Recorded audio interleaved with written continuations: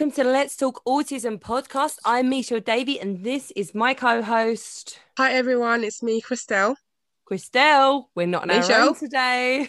Oh, are we not? No, we've got a whole house full of guests today. We have got Tom joining us. Hi, Tom. Hello. Hi. Marlin from Sensational Learning with Penguin. Hello. And we've got Louise from Neurodivergent _ Lou. Hello, Louise. Hi. So Marlene and Tom, welcome back to Let's Talk Autism podcast. And Lou, welcome to it because you are brand new. You're one of our brand new guests. And we're super, super excited to have you on today. Because I tell you what, Chris, we've had loads of messages lately, haven't we?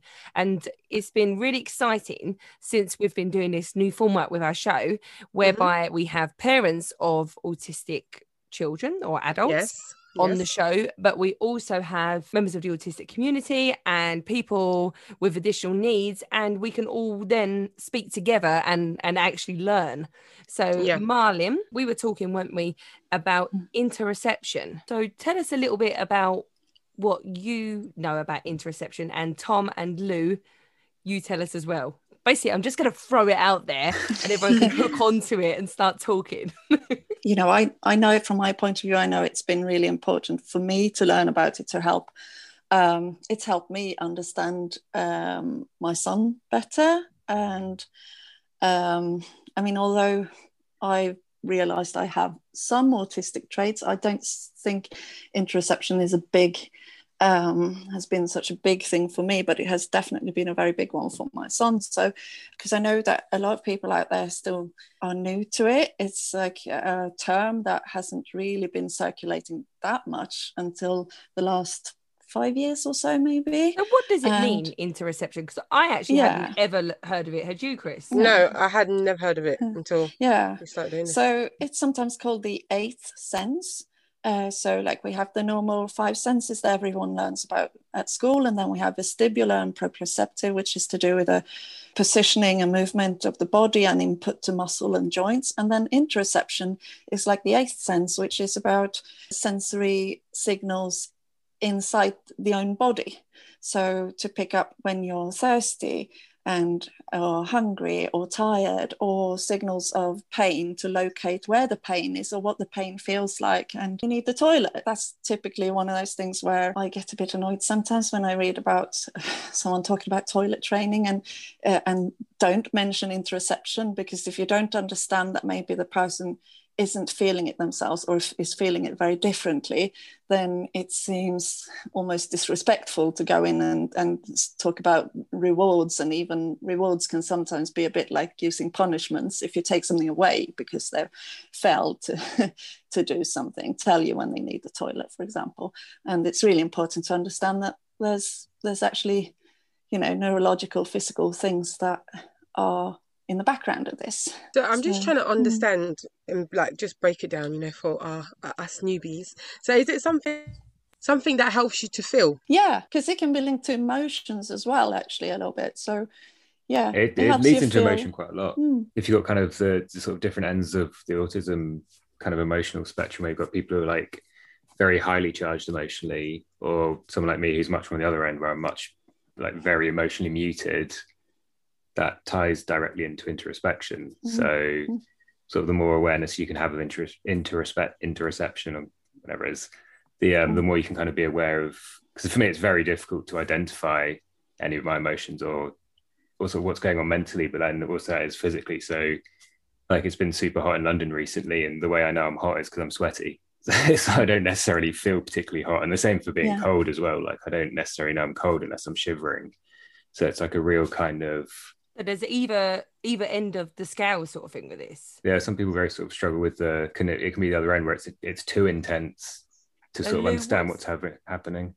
Yeah, thanks, Tom. So Lou, what's your interoception like? So it can be, I think it's normally kind of like I'm not very sensitive to interoceptive kind of system. So for example, I might struggle with not recognizing the heat or not recognizing the cold, struggling to recognize emotions as well. So, for example, for a neurotypical person, they might easily be able to identify their emotions because their interoceptive system is receptive to the internal kind of stimuli. So their heart might be racing, they might be shaking. But for an autistic person, the signals to their brain might not sort of pick up as strongly for someone who isn't as sensitive. So that means that they don't get those signals, and then they can't recognize the emotion associated with that, like anxiety, for example. Yeah, that's an interesting point as well, because it's something, I mean, this is all quite new to me as well, because we talked about before, I sort of got diagnosed at 34, like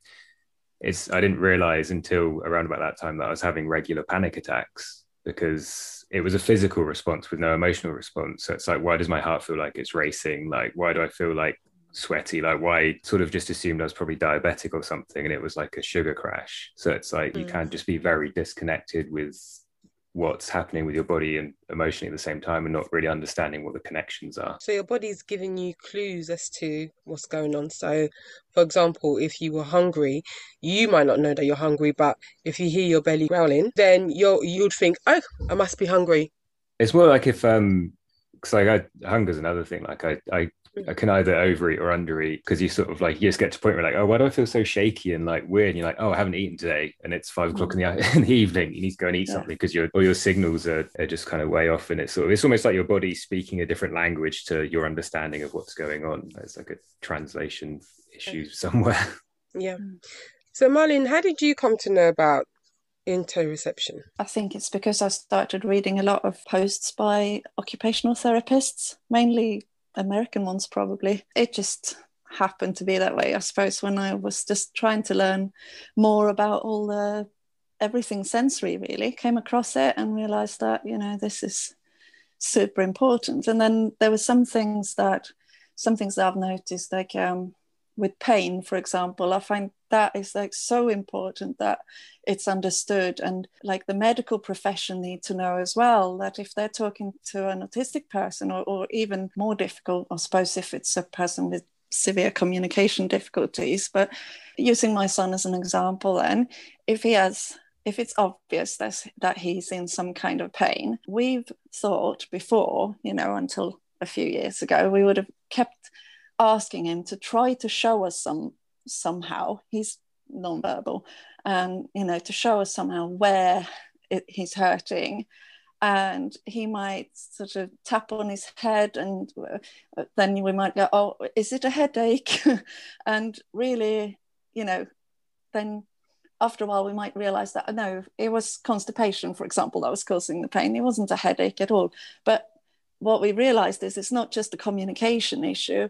The problem is as well that he may not pick up the signals inside his body of where the pain is coming from. Also, I mean, I've then, asked other people about it, what their experiences have been, and what I've also read some things online from people who have described, for example, that they themselves had something quite wrong, like with an appendix, for example, that was close to bursting, because the doctors would ask them to describe the pain, and if it isn't like on a scale that higher pain, they think it's not that bad, but actually it can be that the person isn't picking up on the pain themselves, or isn't picking up on it being the same. Generally something hurts as well, like you just get used to a baseline level of constant pain somewhere, because it's I mean, it's usually like, for me, it's like I don't hold my posture very well, I don't really understand, like, so there's always something always hurts, so it's quite hard to identify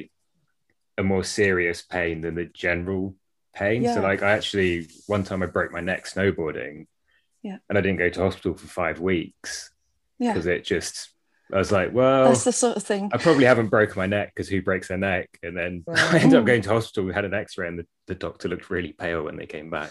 5 weeks. And I broke metal plates in my, like, I've broken most of the bones in my body, and like I've tried to sleep off broken arms, and like I've broken my fingers and just kind of set them myself, because you're just like, the pain's such, and it's quite hard to identify where something hurts as well, because I suffer from a lot of migraines, and I went to the doctors when I was younger, and they're like, well, whereabouts does it hurt? And you're kind of like, I don't know. here somewhere. It's a dermal pain. Yeah. It's also, it feels a bit like it's an internal sense that's extroverted. So like I've got really sensitive skin, like very, very sensitive. Like all my clothes have to be very soft fabric. So like the outside of my skin is very sensitive, but anything on the inside isn't. So it's almost like the sense is kind of flipped the wrong way around. So you're like very sensitive, but at the same time, like I've broken my toe and walked 6 miles on it before. It's like there's no, it seems very illogical, but there's just something flipped there. When I was reading up on this, and my son, when he was 3, he was diagnosed, and he had this accident in a soft play centre that he actually split his chin so much that he had to have 10 stitches inside, 10 stitches outside. Like he had to be put under general anaesthetic to have this done. He had this gaping hole in his face.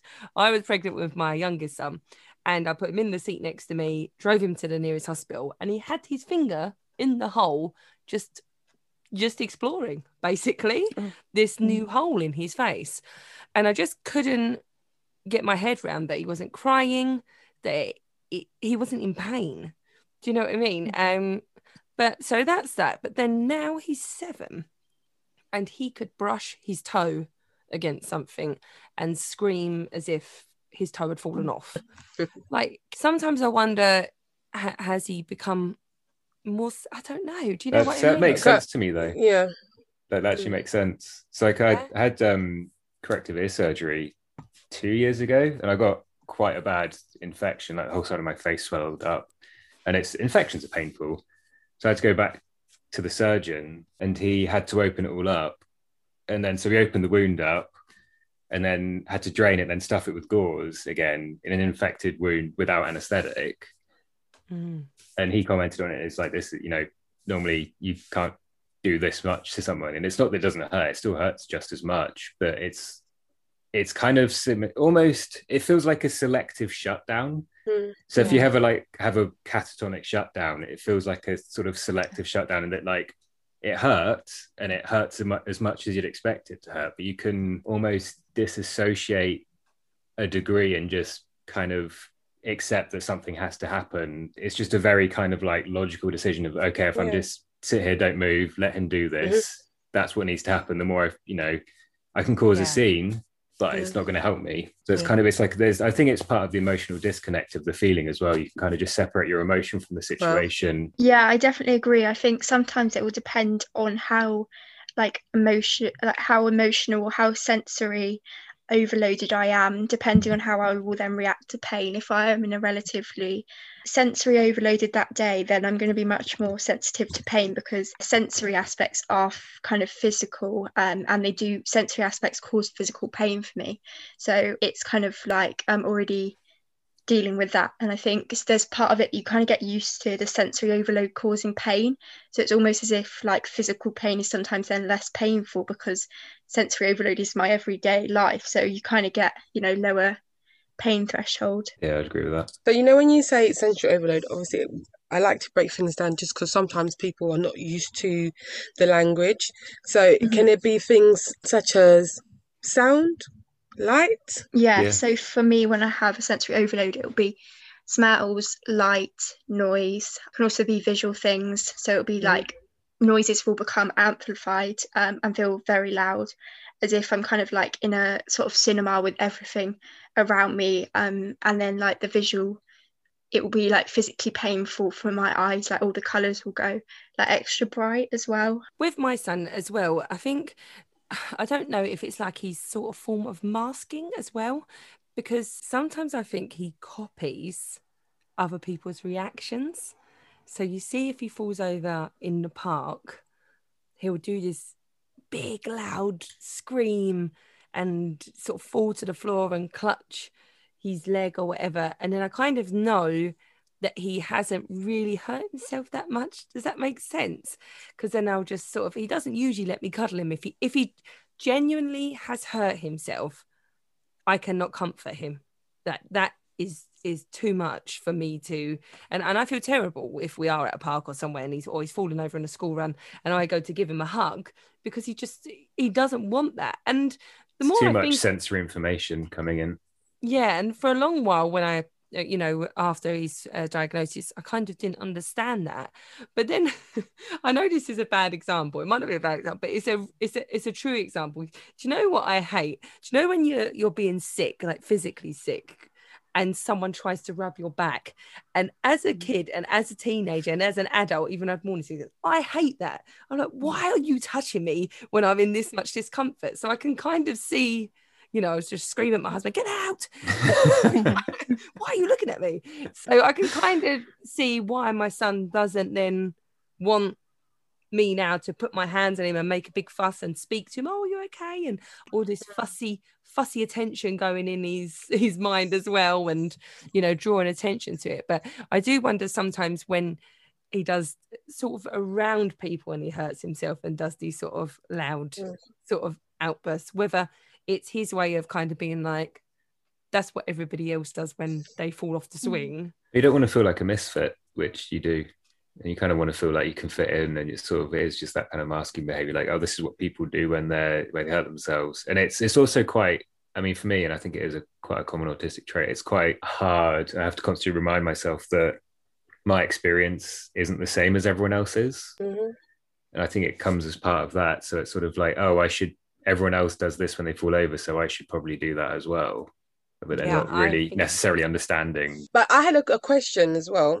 I don't know whether this is to do with interoception, but I just want to pick your brains about it. So my son, eating is very difficult. So when he eats, the texture of things is very important. But in saying that, the texture of things that he eats are different. They're not all the same.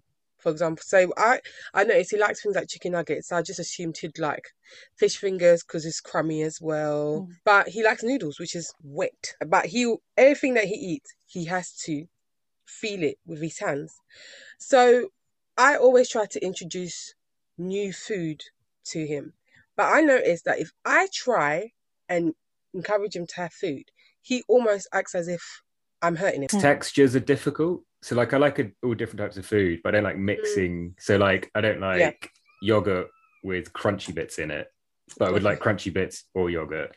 But like if you kind of know what you want and you kind of need to approach stuff sort of delicately, Louis said, it's sort of sensory overload can cause physical pain as well. So when it just becomes very intense, then you just don't want to eat it anyway. Because it will confuse me, because sometimes he might pick up the same thing I've offered him, but because he's kind of the person controlling the situation, his reaction is different as to when I'm coming to him. I feel like I'm trying to be helpful, but to him it's like, get away from me, woman, you know? Yeah, I definitely think as well with part of it, it's like everything in the world feels out of control being an autistic person in a neurotypical world, whether that's sensory issues or like social language feels out of control, and it feels like everybody else understands it and you're the one that doesn't. So it's like the one thing that you feel like you can control and physically, like choosing a food that fits your sensory needs, rather than kind of like every day walking around you're just kind of thrust into like painful situations. So it's like that can be my thing that I can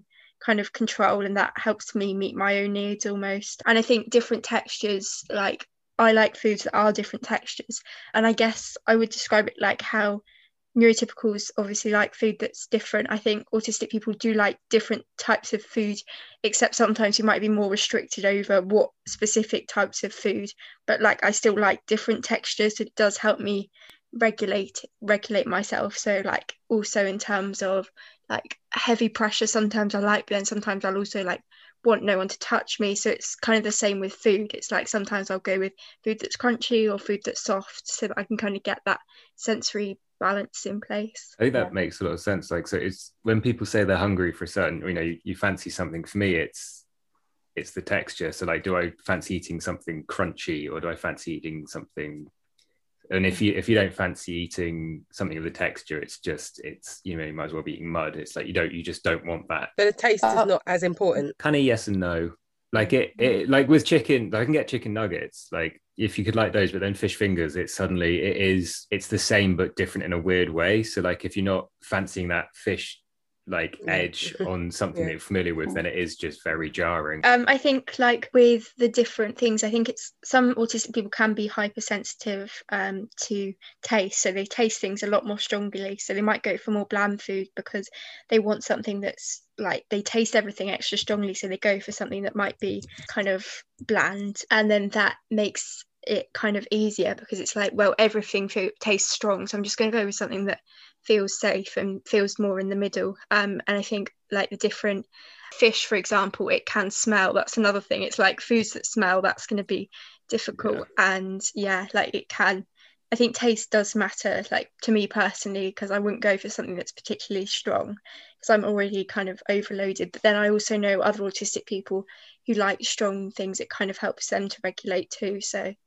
definitely can depend. I was so glad to hear, Louise, that you said about control, because that was exactly what I was gonna say as well. That I think the thing of being in control, like you were saying, Christella, if you suggest it too strongly to your son, he won't want to eat it. And I think that goes for almost everything. And like you said, Louise, that if you're autistic, it can often be like almost everything is sort of out of, there's so much that it's out of control. So it's really important that the things that you can have choice and control about yourself, that you get to do that. And it gets really stressful quite easily if someone else tries to control. And like you said as well, Tom, with the demand avoidance, even if you don't have pathological demand avoidance, a lot of autistic people have some level of demand avoidance. But when something becomes a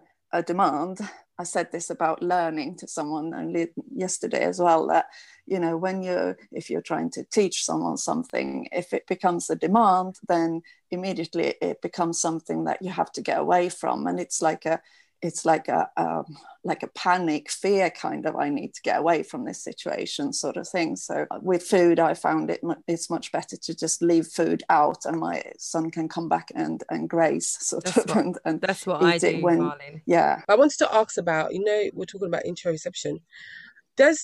Can that include how you feel in terms of like things like fear or excitement? Do you have to kind of, like, let's say there's a lion in front of you, you might just be staring at the lion. Would you have to say to yourself, dangerous lion, I should be scared? Yeah, that's the result of quite a lot of my injuries. It's just total lack of fear response. Quite often got myself into trouble. Or maybe a misguided fear response sometimes, like you're not at all, like my son is scared of birds, small birds, like chicken mainly, actually. They're weird looking. They're weird looking. Chicken, turkey, all those sorts of like weird dangly bits on their heads, that sort of thing. They freak him out, but he's fine with something like an emu, which is a much more dangerous bird, and he will go right up to the fence if we're in an animal park and there's an emu. He's perfectly cool about that. It's no problem.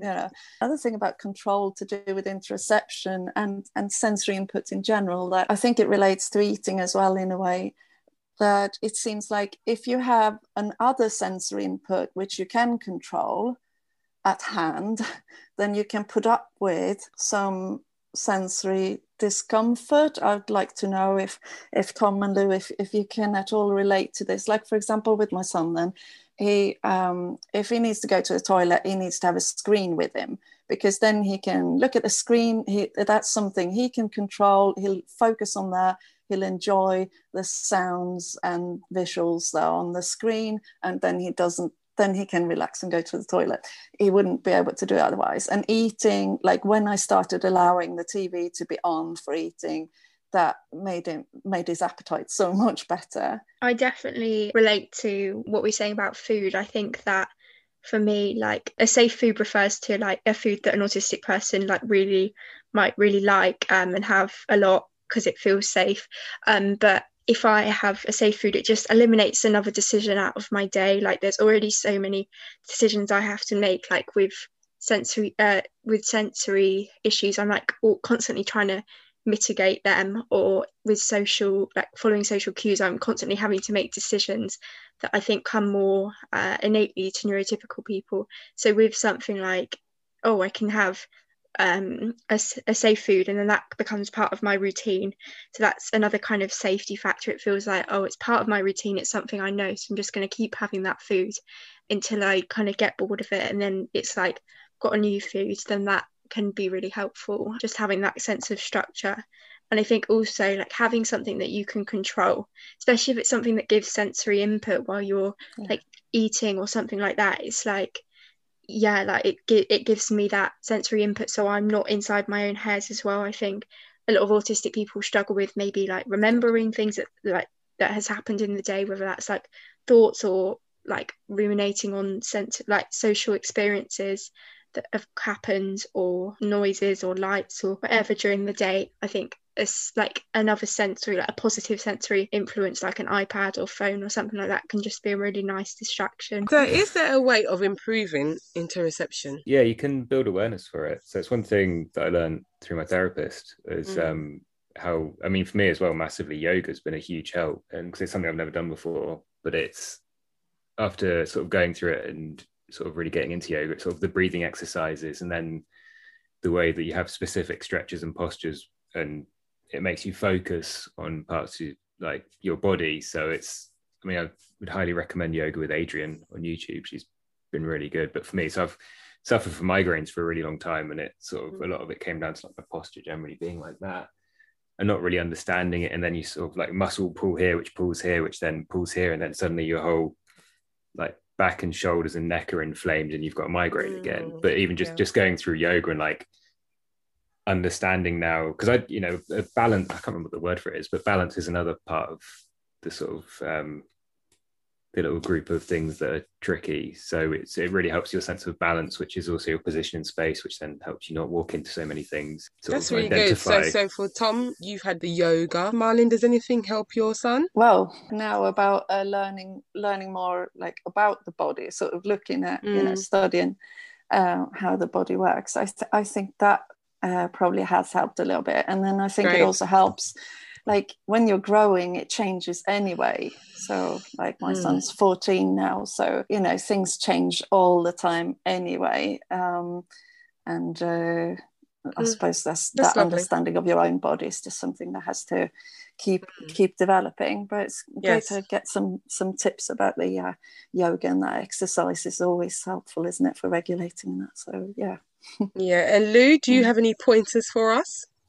I think having a visual timetable can be helpful. Like it definitely helps me manage things like having a drink. Like I have that like on a visual timetable, and then I can see that and like remind myself. I also have like lists of kind of emotions and body sensations. So like with anxiety, I might have like heart racing, feeling shaky, breathing gets faster, and then that will help me kind of identify the body sensations and then look at kind of the emotion behind that. That definitely helps me. Yeah, thank you so much for all those pointers. Yeah, no, it's been great this evening, and I really hope that all of you are going to come back and join us on another episode. I've just roped you in. You're on the list. Doesn't matter if you say no anyway. But she'll hunt you down. I'll hunt you down. Yeah, where can we find you?